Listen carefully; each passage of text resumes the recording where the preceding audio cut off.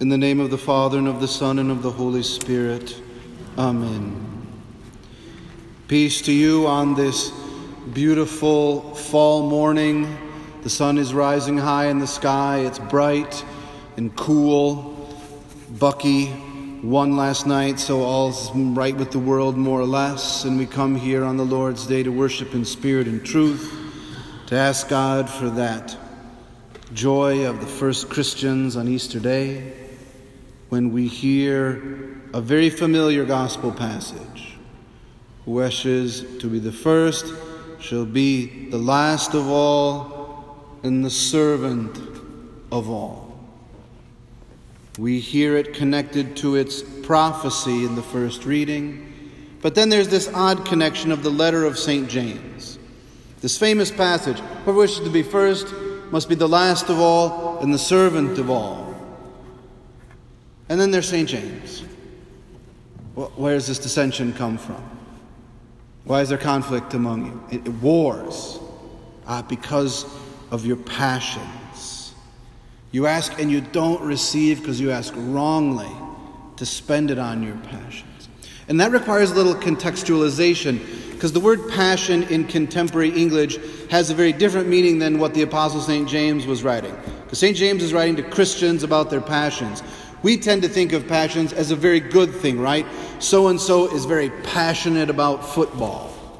Or so-and-so is very passionate about playing the piano. That means they're really good and go after it.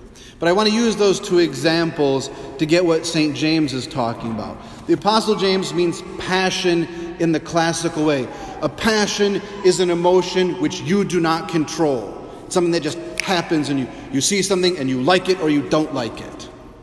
That's what a passion is. It just moves you immediately, but you don't have any control over it. Take that contemporary example, all right?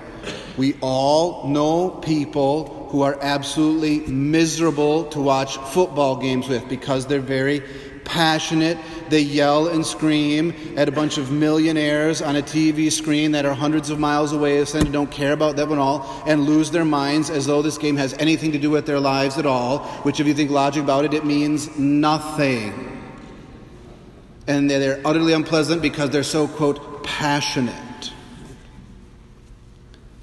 Now, you can use sports as an icon because that's a very low example, right? Because you can get, quote, passionate about low, meaningless things. Let's take someone who's passionate about the piano, right? Nobody looks at a piano as like, oh, baby, here we go, all right? No, if you're passionate about the piano, you might have an affinity for it, but someone who would say is passionate about the piano has very, very likely disciplined themselves with practice. They've learned the virtues of the piano. They've built habits around it. That is what St. James is talking about. You have to have control of your passions. Thus, the cross. Nobody is passionate about the cross. The disciples who are with Christ see the healings and the miracles. They're so not passionate about it. Jesus brings it up and they start talking about themselves, right? All along the way, it's sort of that old phrase, I'm tired of talking about myself. Why don't you talk about me, right? They get into that. Because the cross is you can't get fired up about it. It's wood and cold and nails and blood and sweat and death. And Christ says, anyone who wants to be my disciple must take up his cross, must be the last of all. You ever been the last of all? It's not fun, right? You ever been the last person picked at a game? You're not like, yeah, awesome, last one picked, here I go. You ever been the last one there, scrubbing the toilets, like, I get to get the last bit of God knows what that is off the toilet. Great, yeah. Right. Nobody does that. That's also why within our ordinary life, if we don't govern our passions, they can simply run wherever they want. Again, by analogy, you can just insert here something that you don't have control of, and you're like that moron yelling at the TV screen at a football game. You have no control. Just something Caesar happens, and I just don't like it, or I just do like it. Cheeseburgers, yeah, all right. Brussels sprouts, no. All right. And I actually like Brussels sprouts, but that's different. Okay. Thus, in the Christian life, the cross becomes the icon of the virtuous life.